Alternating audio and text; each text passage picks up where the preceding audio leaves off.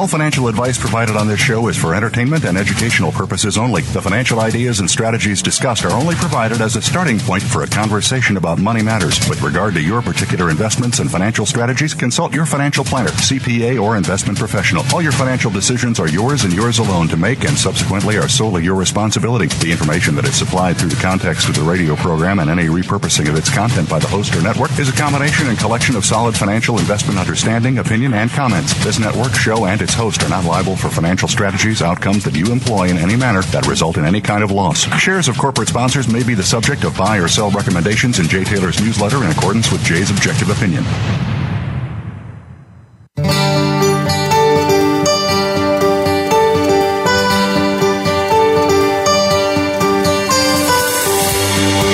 Welcome to Turning Hard Times into Good Times with your host, Jay Taylor. This hour will help investors fix issues and achieve personal gain. Now, here's your host, Jay Taylor. Welcome to Turning Hard Times into Good Times. I am your host, Jay Taylor, and I'm speaking to you from New York City on this, the 12th day of September 2017. I do want to remind you that I'm the editor of Jay Taylor's Gold, Energy, and Tech Stocks newsletter. It's a weekly letter, also with a monthly summary of the best of the weeks, and you can go to miningstocks.com to subscribe to that letter. Certainly we're having a lot more fun these days with gold doing relatively well, and the gold share is doing even better. Today, Novo Resources is finding its legs after some corrections, and it's trading at about $3.60 or so in U.S. money, doing extremely well. And I hope to have Quentin Henning on with me sometime in the near future to talk more about that.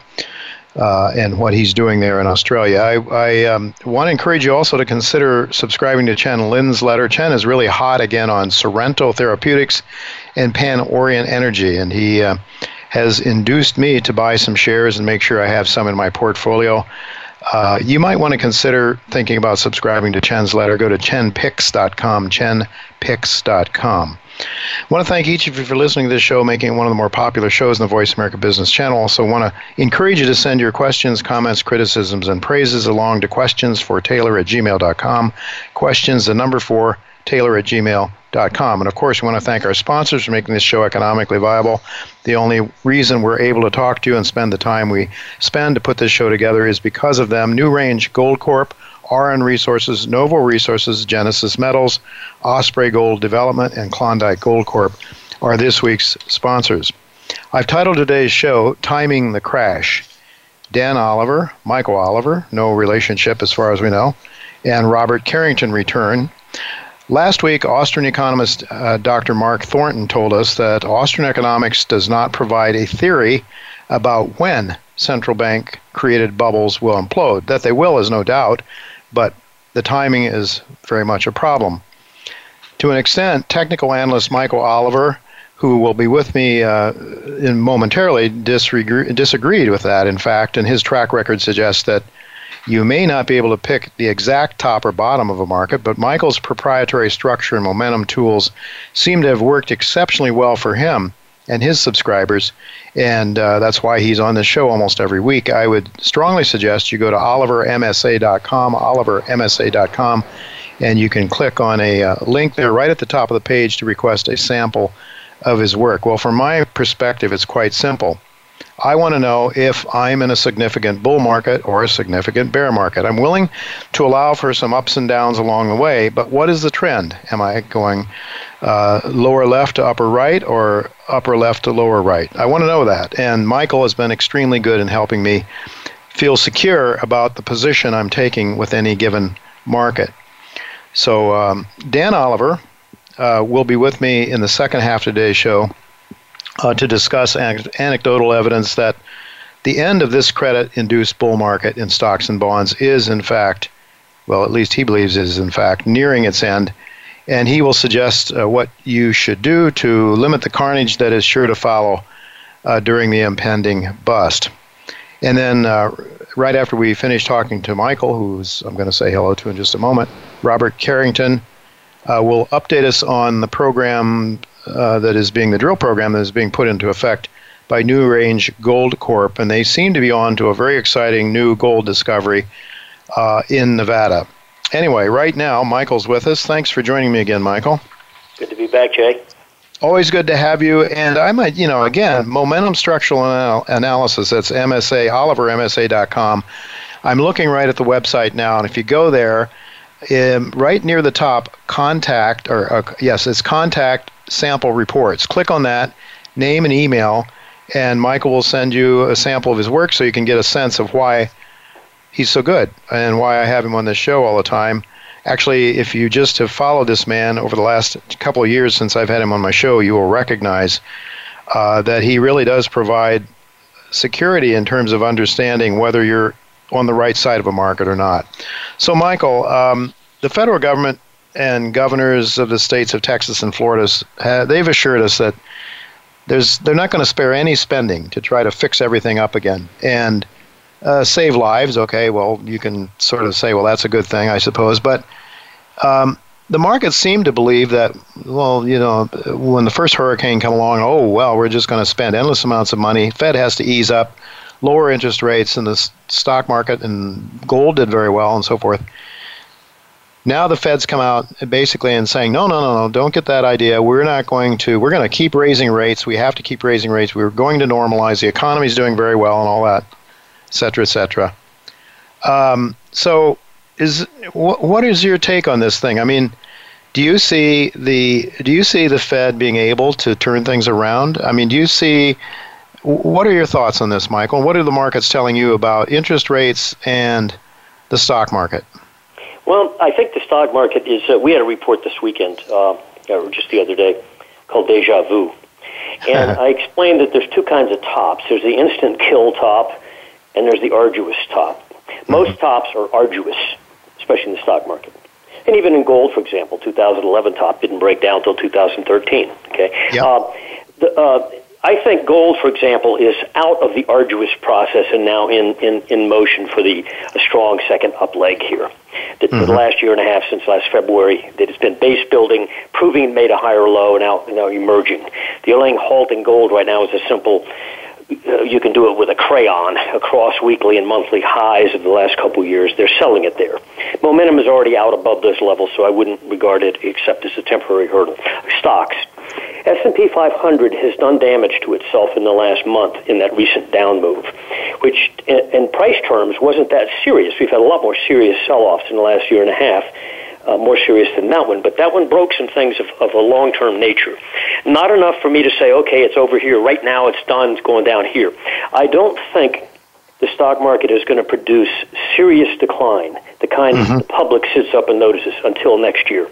I think that between now and the year end, we're going to have more confusion, more arduousness in terms of which way is it going? Is it still up? Is it, that kind of stuff. I think the key factor here is going to be an ambush from the interest rate markets, and I mean the government debt markets, not the high yield stuff that frequently, has bursts and sells off. Sure. T-bonds, I think, have already topped. I think yields are going much higher. The current rally in T-bonds in the U.S., and lower yields marginally over the last 6 months, is a counter-trend rally. What I'm watching more importantly is the JGBs, the Japanese government bonds. They also have futures, and the German Bunds, 10-year German bonds. Both of those debt markets, major Western government debt markets, have the kind of annual momentum topping patterns that scare me. They're or could enrich you, and they're fully justified because if there's been a bubble, the biggest bubble of all are the government debt markets, where they've taken yields in Germany and Japan to under zero for a while, and Japan's still there. It's ridiculous. It's off the page bubble. When it breaks, and I don't care what the central banks say or do, I really don't care about their policy statements, the market will grab those markets by the ankles and take them where they need to go. And the structures that I see on annual momentum of the JGBs and the Bunds say, you're doomed, you're not going to hold above these structures for much longer. I think that for sure they will break down, meaning rates will begin to rise in those two countries in a marked way, publicly recognizable way next year. And I think that is the big wave that really hits the stock markets, is when rates start to rise regardless of central bank statements or policy. Yeah. The market will be in control. Nature takes over. Yeah, where nature takes over. Yeah, the market will be in control. I think the commodities, the laying in the weeds commodities like the grains, to some extent oil, are going to come back big time. And I suspect that comes early next year. That they could also be in an arduous process of sideways type of behavior between now and the end of the year. But don't let that seemingly go to sleep tone fool you. Yeah.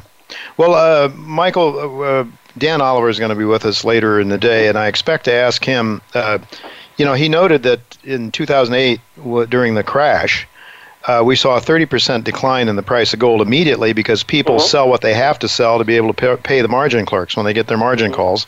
But then, of course, gold rose very dramatically. Now, he thinks this time it could be different, and he gives his reasons. We'll talk to him about that. But so do you see any danger for gold right now? I mean, you seem to be turning very bullish on it. So even if the Fed continues to raise rates here, you don't see any problem with that? No, I think there's an asset class shift. Gold usually leads those, both downside and upside. I think that the 2011 peak in gold and the sharp sell-off that followed, remember the S&P had a sharp sell-off as well into late 2011. Then they divorced ways. But from many years there, up through the 2011 peak, stocks and gold moved together. Gold outproduced stocks. It did better holding gold from the 2009 low when we had a sharp sell-off in 2009, 2008 in gold along with stocks. They were moving in sync. Gold was outperforming. That outperform trend ended in 2011, and they separated not just in performance but in net trend direction. I think they are separated. I think gold turning up is a sign that stocks are going to top, and I think there will be an opposite net trend directions. And that if a stock sell-off occurs, I don't think gold will suffer because of it. I think it will be viewed as an alternative place to be, and not a sympathetic market. All right. Just one quick, in 30 seconds or a minute at most here, Michael. What about oil? You did some work on your weekend report about oil. Oil was sort of, where does it stand in the commodity complex overall? It had been strong coming off its $26 low in 2016 and ran up to 54. So a nice first leg up. Most of this year has been down. We dropped from 54 down to 42 area. Now we're 48 and leveled off. I have some things that if you can get back up to about 50 on a weekly close, you could launch on up to 60. But I'm beginning to wonder whether or not it's going to wait till next year, because oil has a unique annual situation that says if it just lays in the weeds here, and you find that oil is where it is right now, come January the 2nd, whenever we start trading futures next year, annual momentum is going to blow its cork. And it's a well-defined structure, and frankly, if I were a bull at oil, I would like it to go to sleep. I would also like the grains to go to sleep. Just go sideways, twist and turn between now and January, because if you do, when you look at the annual momentum charts, forget the price charts, you see something totally different, and it says when you get to 2018 and the 3-year average changes, the structures of momentum are going to blow through tops. Going to blow the top of bases, in other words, and a sharp bull trend should emerge. So that's why I'm beginning to think most of the action that everybody's looking for is pending, and it's going to unleash in early 2018. All right. Well, we'll have to keep up with you. Hopefully, you'll be around to help us, Michael, to sort of see what's coming. You certainly, with your momentum, usually are ahead of the prices, and very remarkably correct on almost everything I've seen from you. So thanks again, Michael, for being with us. Thank you. We'll look forward to talking to you again next week if possible.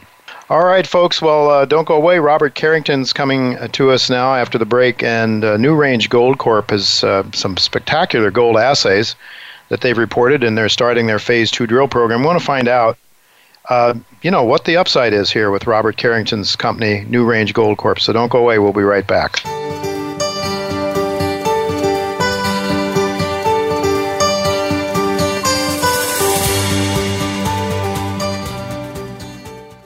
Think you've seen everything there is to see in online television? Let us surprise you. Visit voiceamerica.tv today for sports, health, business, and more on demand 24/7. Auryn Resources is a Canadian-based gold exploration company focused on the company's flagship Committee Bay project, located in northern Canada, one of the best mining jurisdictions in the world. The company's current resource outlined by drilling thus far stands at 1.1 million ounces of gold at over 8 grams per ton. Orin is operated by the same team that founded Asanko Gold, which is constructing a major gold mine in West Africa, and Caden Resources, which was recently purchased in November for over $200 million. NewRange Gold Corps is a Canadian junior explorer focused on its recently acquired flagship Pamlico Gold Project, located in Nevada, one of the best mining jurisdictions in the world. Known as one of Nevada's highest-grade gold districts, Pamlico was held by private interests for most of its history and remains largely unexplored. Drilling by NewRange is already confirming the legendary grades of the district, with intercepts up to 341 grams gold per ton. Well-financed with no debt, NewRange is unlocking shareholder value at Pamlico and trades under TSX symbol NRG. We're always talking business. Talk to an expert. Call now, toll free, 866-472-5790. That's 866-472-5790. Voice America Business Network.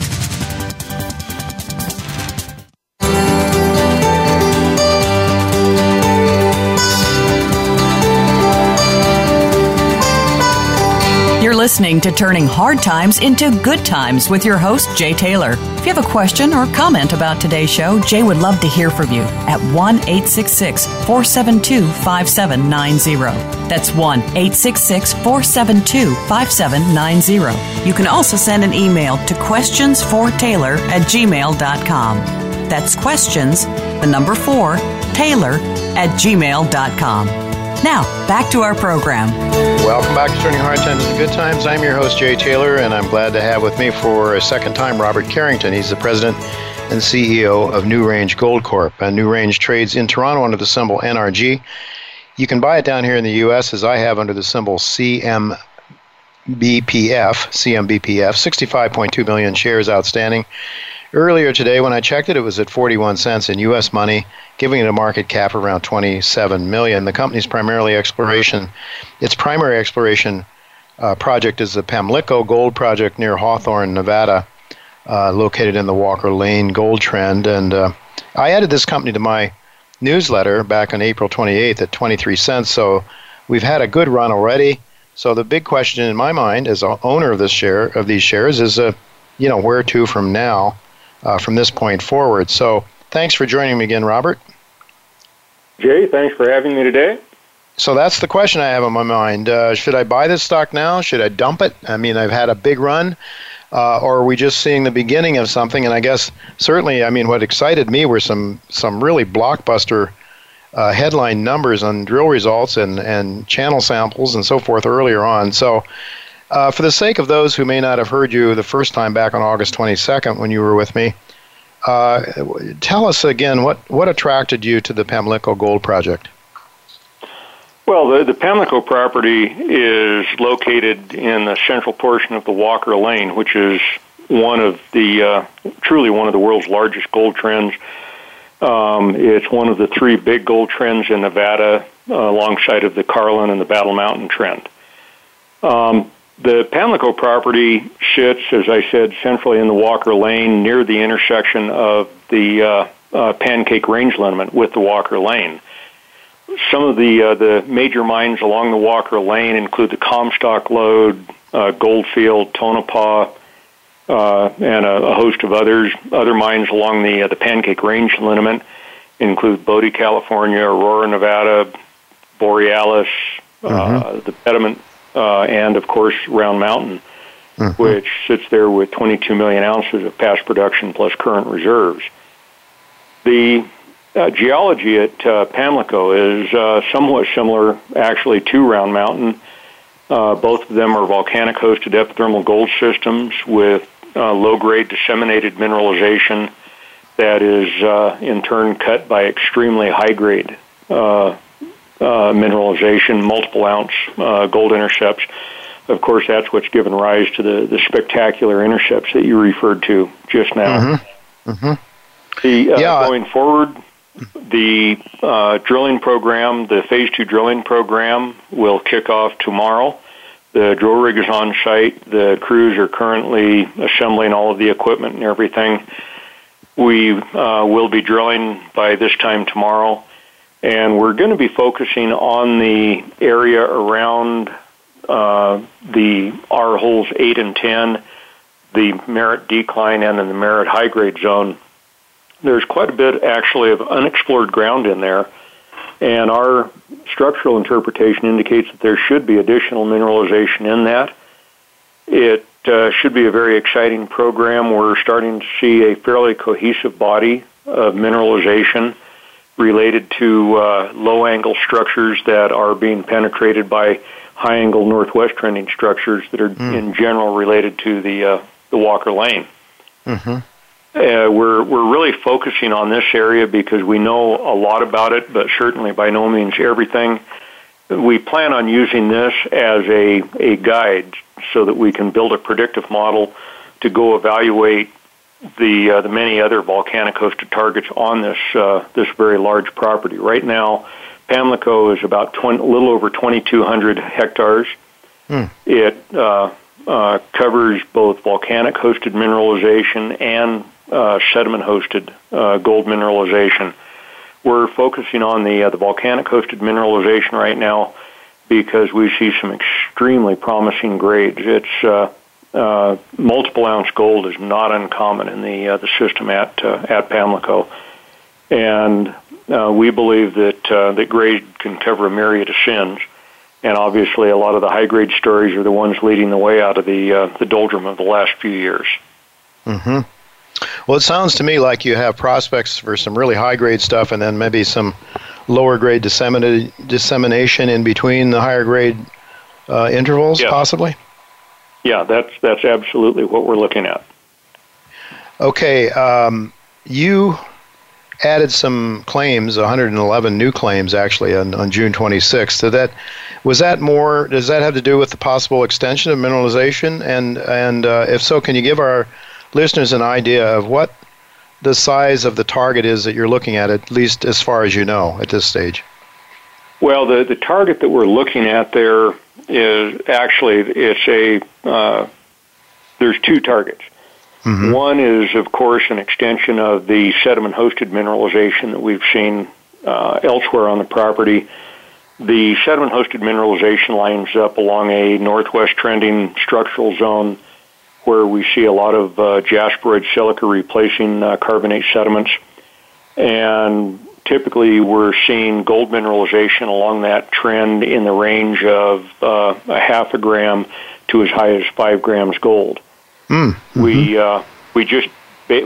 We acquired those claims to protect ourselves, as I said in the one news release, to give us room to move. And then there's the airborne magnetometry that we just completed. We don't even have a full interpretation of it yet. Suggests that there may be a porphyry system at depth under the property. Now, the porphyry itself may not be economic, but many of the porphyry systems do have epithermal gold systems and sediment-hosted style systems associated with them. So as that picture started to come together, we wanted to make extra sure that we had all the ground that we really wanted around us. We didn't want to suddenly wake up one morning and realize we had a neighbor that had the ground we should have had. Yeah, indeed. Smart move then, for sure. Just to let our listeners know, just to mention some of these high-grade intercepts that were reported, on June 19th, you reported 6.1 meters grading 97, almost 98 grams per ton. And on July 5th, you reported 4.6 meters grading 43.8 grams of gold per ton. And then a channel sample earlier than that was 104.75 grams per ton over 1.5 meters. I guess, those are spectacular, no question about it. But it's always a question of continuity, isn't it, Robert? And, I guess you just started. When did you start exploring this project? It had some work done on it before, for sure, but when did you start with NewRange on it? Well, okay, I first started looking at the property around 2009, 2010 with the prior owner. Uh-huh. He was a friend of my father's and had always wanted to have his own mine, and he had been very successful in the construction industry. So he pulled about almost $4 million out of his hip pocket and executed a very sizable drilling program, and then turned around and developed a 600-foot decline with all the infrastructure on the property. Unfortunately, his health failed due to a medical procedure he had to have done, and he ultimately passed away. And we were able to acquire the property just before his passing. I had been in touch with them periodically during the time when they were drilling and developing the decline, so I knew what was going on. And when the property came on the market, we were able to execute quite rapidly, since a lot of the classic due diligence had already been done inadvertently. We signed the property, as you know, in July of 2016, and so our real physical efforts on the property started shortly after that. We started compiling all the old data, map the decline in detail for the first time, and subsequently did the saw-cut channel sampling. And that was the first time the decline had ever even been sampled. Those fairly spectacular high-grade saw-cut channel samples that we announced were the first time that decline had ever been sampled systematically. Oh. Wow! And were you seeing evidence of dissemination there as well? There is. The decline contains about a 75-meter interval in there that will average 2.5 to 3 grams gold. So our low-grade dissemination isn't as low-grade as most people's low-grade. We benefit substantially from a lot of stockwork-style mineralization in a very favorable volcanic host rock. So, Robert, what do you expect to achieve with this drill program, Phase 2? What do you expect to accomplish with that? And how soon might we see some results coming from that, some assays? The Phase 2 program, as I say, will start tomorrow. The assay labs are kind of backed up right now, so it'll probably be about a 20-day turnaround to get our first assays back. And then once that starts, we'll see a fairly steady stream of assays. Highlights of this program, or key objectives, are to explore for additional mineralization in and around the area of the decline, our holes 8, 10, and the area in between all that. Importantly, we're also going to drill at least 2 deep stratigraphic test holes.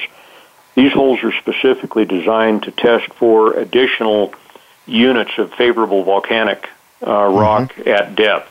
There are more and less favorable units on the property, and what we're hoping to do is identify another favorable unit that will host similar mineralization to that we've announced in our Phase 1 program. The stratigraphic test holes may not necessarily hit mineralization in that unit because we really don't know how deep that unit will be, but as we get a better handle on where that unit might be depth-wise, then we can start targeting many of the structures that we're already hitting and projecting them down to come up with additional ounces in another favorable horizon. Well, it's certainly, I guess it's going to take quite a bit of work to get a sense of the the extent of mineralization, continuity of it, as well as the geometry, the shape of the deposit, and so forth. Go ahead. It is, but one of the reasons we're focusing on this so intensely is we more or less know what we're doing here. By focusing on this, we're going to develop a very detailed predictive model that we can then take to other parts of the property. There are at least 5 very, very similar centers of mineralization elsewhere on the Pamlico property, and rather than go out and just wildly wing drill holes around like some other people have done on the property, by focusing on this, we can then take that predictive model and accomplish the same results with a lot less drilling and a lot lower expense. Yeah. Well, so I guess probably in a couple of months or so, we should start to get some feedback from this drill program, right?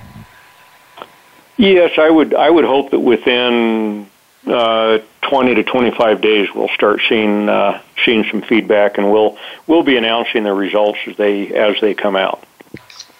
How well funded are you, Robert, to take you through this, and then are you going to need to raise some money next year? We'll almost certainly raise money next year. We're well enough funded this year. We have $1 million in the Treasury right now, and we have the ability to bring in roughly $2 million more without any trouble. These are relatively shallow holes, except you did mention you're doing some deep holes. How deep would they be? And how many meters do you expect to drill in phase 2? Yeah, the 2 deeper stratigraphic test holes will probably be about 1,500 feet. Wow. Okay. Wow. So they're moderately deep holes. The key things that we're looking for, we're obviously going to try and spot those holes so they will serve as a good exploration hole in the shallow near surface zone where we see all of the current gold. It will hopefully identify other favorable stratigraphic horizons in the volcanic pile there. And the holes are designed to be deep enough to test the redox boundary. In other words, the boundary between the zone of oxidation and unoxidized material. Mm-hmm. And in Pamlico, we're blessed with a very deep zone of oxidation. Good. Where it seems that the oxidation level goes down to about between 700 and 900 feet. Wow, that possibilities for some significant open pitting then, possibly. Yes, very high, very strong possibilities of open pitting. Everything that I am seeing in the mineralization suggests that it should be amenable to heap leaching. For the disseminated mineralization. There's, of course, no carbon in the volcanic units, and very importantly, there's almost no silica in the system. So there's virtually no potential for silica encapsulation in the system, which is an extremely enviable position to be in. Sure. Many systems have problems with silica encapsulation. Sure, indeed. Well, metallurgy is always a key, and that you'll learn more about, but it sounds good at this point. Robert, this is a very exciting project, no doubt about it. $27 million U.S. $1 million market cap. This is a baby company. If you're really onto something significant here, in a bull market, it's hard to see how these shares don't go much higher. That's my view. That's why I own them. That's why they're in my newsletter. Anything else you'd like to add today before we conclude our discussion? Well, yes, we've just this last week finished the gravity survey, the AirMag survey, and the airborne radiometric survey. All of those are currently being modeled. We'll announce the results of that as we get it.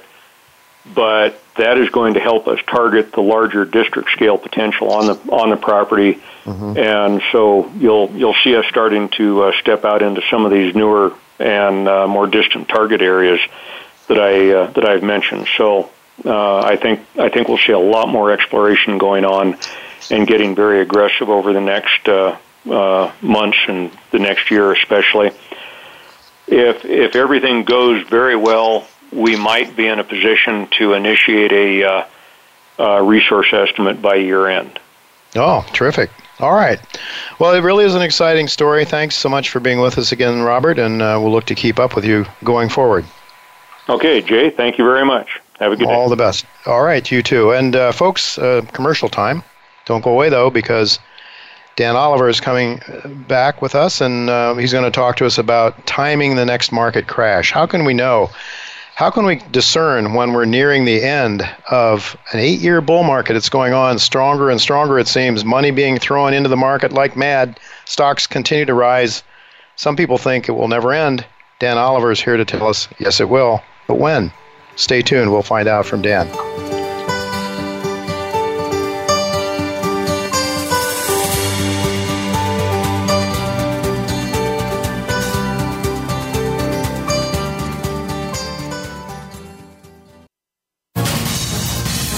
Voice America Business Network, the bottom line in business.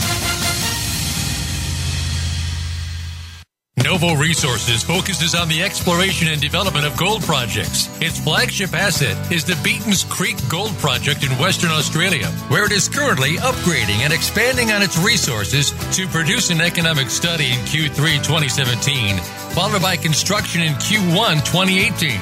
Novo enjoys a strong balance sheet and supportive shareholder support from the likes of Eric Sprott and Newmont Mining. It trades in Canada and the U.S. under the symbols NVO and NSRPF, respectively. A gold rush has begun.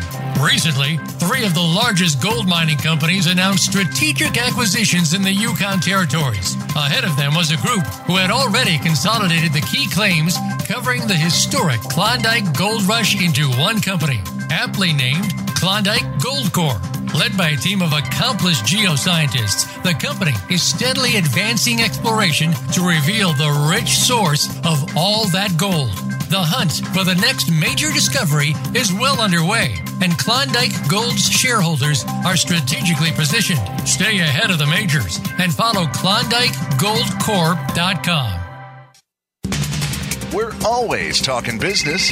Talk to an expert. Call now toll free 866-472-5790. That's 866-472-5790. Voice America Business Network.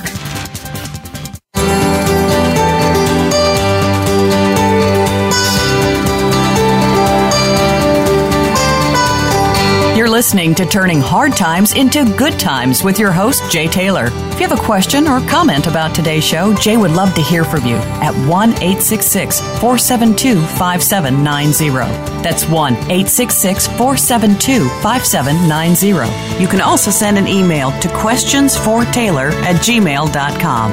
That's questions, the number 4, Taylor@gmail.com. Now, back to our program. Welcome back to Turning Hard Times to Good Times. I'm your host, Jay Taylor, and I'm really happy to have with me once again Dan Oliver. Thanks for joining me again today, Dan. Thanks for having me. Always good to have you with me, and I want you, before we get into this topic of the day, timing the crash, talk a little bit about the Committee for Monetary Research and Education, or CMRE for short, its purpose, and tell us a little bit about the upcoming meeting that's occurring on October 3rd.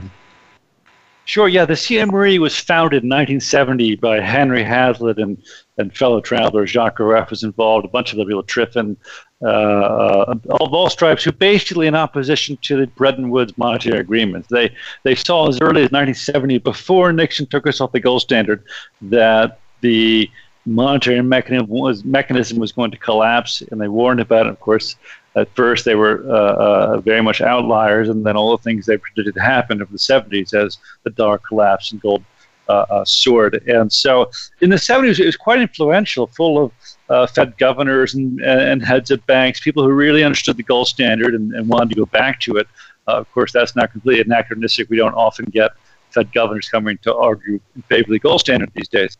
But the organization persists, and the event we're having in New York City on October 3rd, I think is very interesting. It's going to be on cryptocurrencies, and we have Joe Lubin, who's one of the co-founders of Ethereum, which is the second largest cryptocurrencies coming. We have George Gilder coming. We have Larry White coming. And what the focus of the meeting is going to be about is not so much the question that I think most hard money folks ask themselves, which is better, gold or Bitcoin? Is Bitcoin the new gold? Because what that presumes is, where do you put your savings? Do you want to keep your life savings in gold and Bitcoin? And I certainly have my own views on that. But I think the more interesting question is transactional. The original function of banks, if we go all the way back to medieval Europe, was to settle commercial transactions. A different chains of production, different merchants would pay each other not in silver, because silver was very scarce and was also dangerous to transport. There were brigands and tax collectors, all sorts of things. That they would pay each other in IOUs and commercial bills, and these bills would circulate in the economy, and the banks would settle them. That is the proper function of banks, not to finance assets, but to settle commercial credit. And what really interests me about these cryptocurrencies is, and especially Ethereum, is the idea of the smart contract, which essentially take the bank out of the equation. So if one company orders widgets from another company, when the widgets arrive, the settlement happens automatically. And what this raises the potential of doing is essentially disaggregating the banks from commerce. And I think that is a much bigger story, much bigger possibility than most conversations about this topic involved with. Now, again, the commercial bills in the Middle Ages matured into gold, whereas the current ones mature into cryptocurrency. So I think that's an issue that needs to be addressed. And it's not to have any conclusions at the meeting. It's to get people who really know this stuff to come and talk about it and get different viewpoints on these matters. So I think it'll be a fascinating evening. And again, attacking what I think is a much more interesting opportunity than usually gets aired in these conversations. All right, Dan, for people who are listening that might be able, living in the New York City area or so, to attend, how do they go about doing so? Yeah, well, seating is limited, but we still have seats available. And they just go to the website, cmre.org, and there's a link right there to buy tickets. And we still have some seats available. All right, great. Well, I'm looking forward to it. I'm certainly looking for a resumption of the meetings from the CMRE meetings. We missed them. There's been a little bit of a lull here. Now that you've taken over, I'm really happy to see it back on track. Well, I do want to, get into the topic of today. I've actually titled today's show "Timing the Crash" after your excellent article that you wrote here on August 15th, I believe it was. Timing the crash. What makes you think that there will be a crash, Dan? Certainly, if you were to, most people probably they continue throwing their money into the stock market. They seem to be oblivious, and there seems to be growing confidence, as there always is, when you have year after year of bull markets. Tell us what leads you to believe that this thing can't go on forever? Well, I guess it's a matter of perspective. If the way the Fed views the world, that the economy, by its nature, does not tend towards equilibrium. It tends to be chaotic, and so you need a wise and powerful central bank to keep things on an even keel. And Janet Yellen gave an absurd speech a couple of years ago where she said, "Look, we've gotten better at it. We've learned. Look, we managed to conquer the '87 crash, and then we contained the S&L crisis, and then the internet bubble. Like we have all these tools we use, and guess even the housing bubble, the biggest one of all. We were able to QEs and all these programs.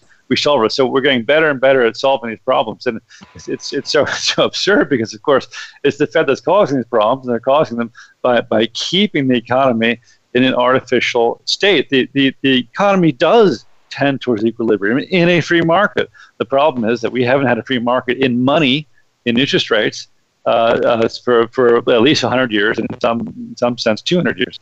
And so because the Fed manipulates the currency system, it naturally blows these bubbles. And it's not just the Fed, it's the banking system. And that's one of the points of the piece I wrote. There were big bubbles and crashes in the 19th century before the central bank. So obviously the Fed isn't causing it, but what causes it is the fraction of the banking system, which has been around for a couple hundred years.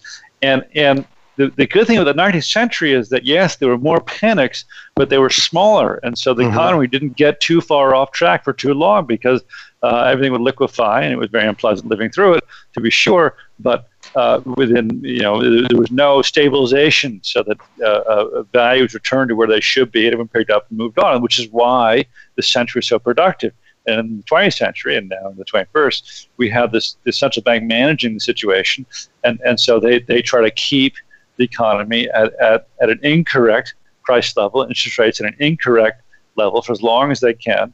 And so it does make the crashes less frequent, but it also makes them much, much worse. And that's what's happening. So it's the nature of the bank system to blow these bubbles, and it's the nature of the Fed to resist the popping, and that's what they're doing.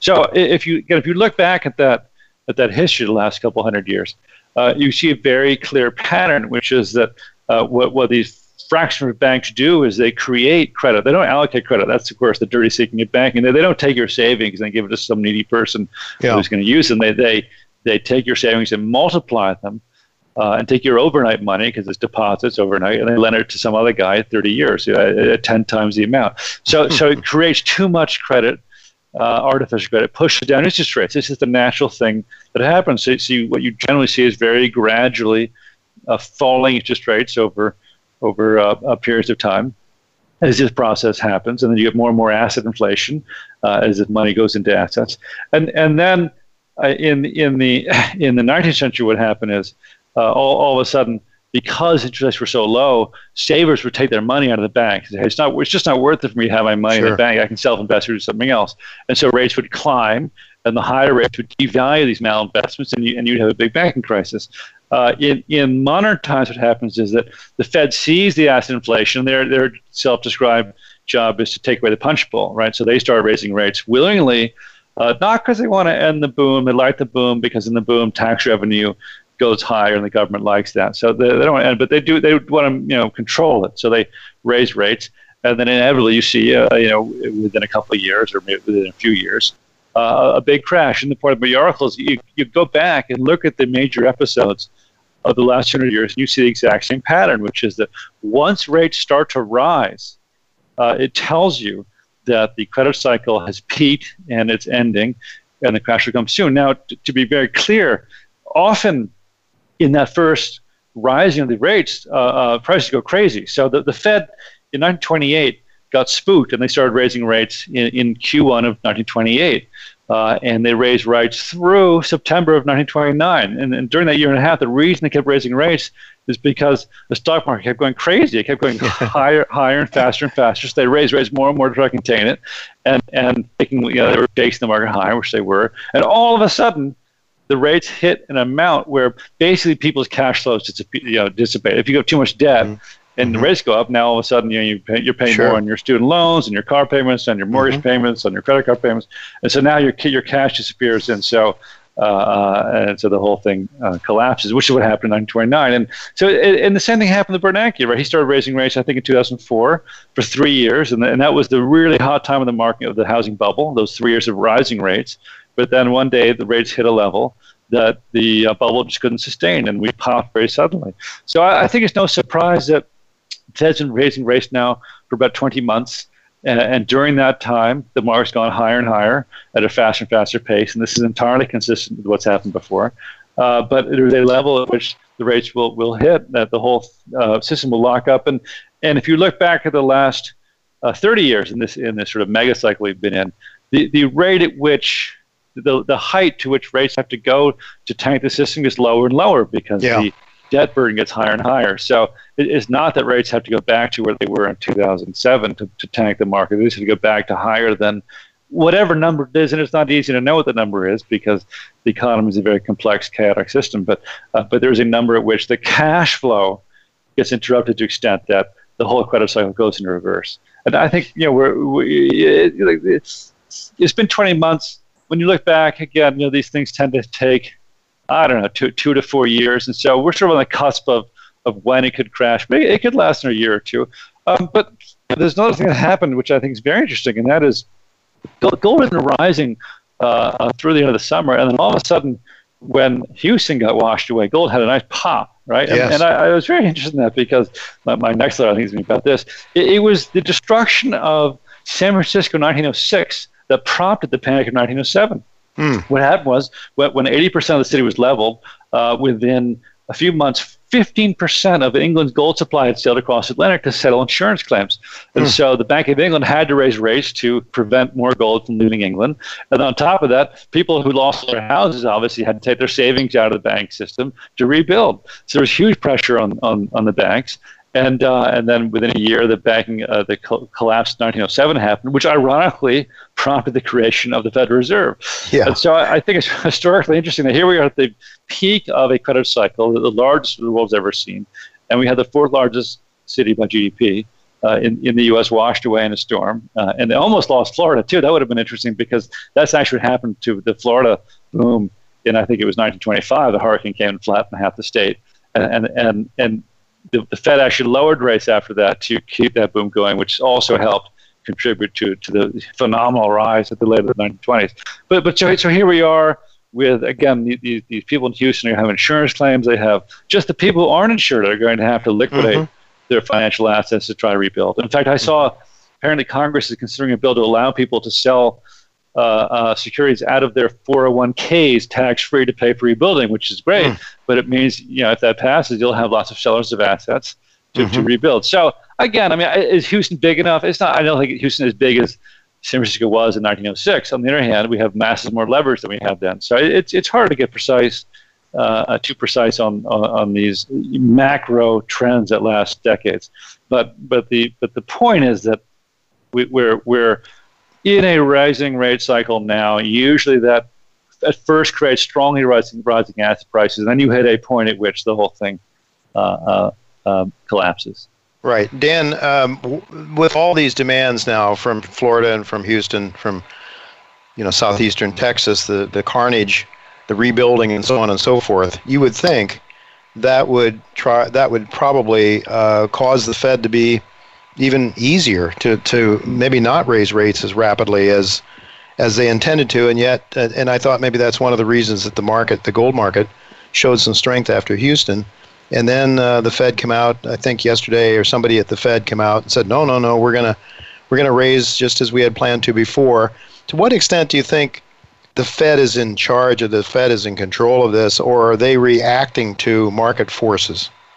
Well, again, I think it's a little bit of both. I think I don't agree with the more conspiracy-minded as the Fed that causes these bubbles. Again, we know that because they happened in the 19th century and the Fed wasn't around. The Fed's function is contain the bust when it happens. That was the original function, and it still serves that function. Again, that's a very bad thing to do, but that is, in fact, what it does. So I think the stresses in the economy are such that the Fed is generally led by the market, but then it can and does push back strenuously, as it did in 2008 and 2009, when it suspended market accounting, when it guaranteed $7 trillion of assets the first few months, when it had the QE program. So it can definitely influence things. But in and of itself, I don't think it's powerful enough to stop these enormous forces that cause overbuilding in largest in assets, overcapacity, falling prices, and the bust. I mean, that is a cycle that's been happening for thousands of years, not hundreds. And the Fed, again, I think, has the ability to accentuate those things, but they certainly can't stop them. Dan, there's no question in your mind that we're going to have a major decline in the equity markets. I believe I'm safe in saying that. How do you think on a real basis, Jay? Let's be careful. I mean, Weimar Germany was a credit collapse. It just was a hyperinflationary one. So I mean, in nominal terms, the market went higher. Zimbabwe. So yes, the equity markets will go down. Again, historically, a 90% decline in terms of gold is what happens. I mean, that happened certainly in the 30s nominally. It also happened in the 70s. In gold terms, people didn't notice it because the nominal price didn't go down that much. In fact, they went up most of the decade. But the point is, yes, I mean, equity prices, real estate prices, all those heavily levered assets will go down in the final crash by magnitudes of 90-95%. Well, your article outlines a whole list of sectors in our economy that are almost in a depression state. The retail sector, the housing sector is in trouble. Lots and lots of things. Yet the stock market. Stock market continues to go up. But Dan, with just 2 minutes left here, I've got to ask you, though, how do you think gold will fare when this market declines, when the equity market declines? Yeah, well, that's a great question. In 2008, what happened was you get a short squeeze in currency, and so people dump all their assets, including gold, because if you don't have cash, you don't pay your debts, you lose your collateral. So gold got hit initially, and the second Lehman Brothers started teetering, then gold got a huge hit, right? And then the QE happened, off it went. My own view is I don't know that gold goes up directly when the crash happens. It seems to be behaving pretty much in lockstep in opposition to the stock market, which can be some confidence it does. I think it could go down. I don't really know, but what I do strongly suspect is everyone's seen the movie recently. So even if it goes down initially, and again, I don't know that it does, but it certainly might, everyone knows what comes next, which is huge intervention by central banks, tanking the currency and gold going higher. So I think that process will happen at a much more rapid rate than it did last time. So even if gold gets hit, I think it'll go up much faster and much further than it did last time because the forces involved are that much bigger. Yeah, well, it certainly is a very, very interesting times. The Chinese and the Russians, the BRICS, the One Belt, One Road competition. Do you see anything there that might interfere with the dollar? And with just about a minute left here yet, if you could comment on that. Yeah, I mean, the Chinese build bridges to boost GDP. Now, are the bridges productive or not? That's a different question. And certainly that can put a bit in our commodities, and that can help the banks that lend commodities money. I mean, they can extend the cycle perhaps somewhat, and use overcapacity they have in China to do something. But is it productive? Do we think that central planning works? That some apparatchik actor decides to put a road somewhere and creates a market? I mean, lots of lefties think that. I don't think that's how the world works. So we'll see. All right, we'll see. We'll have to leave it go at that. A topic for another day. Thanks so much for being with us, Dan, and we'll look to do it again sometime soon, hopefully. Thanks for having me. Folks, that is all the time we have this week. Next week, the title of my show will be Unlike Trump, Kennedy Never Bent a Knee. And you will hear a portion of speeches made by President Eisenhower warning of the military-industrial complex, which has, in fact, now seemingly taken over our country. At least some people feel that way. And also a speech by President Kennedy to journalists warning about secret societies and the need for journalists to dig deep into seeking the truth. Former trial lawyer Jacob Hornberger will comment on both of those speeches by our former presidents, and Daniel McAdams and Jeff Deist will comment on how our country has ignored both of those speeches to our own detriment. It should be a very interesting show next week, so I hope you'll join me. Until then, goodbye and God's blessings to you.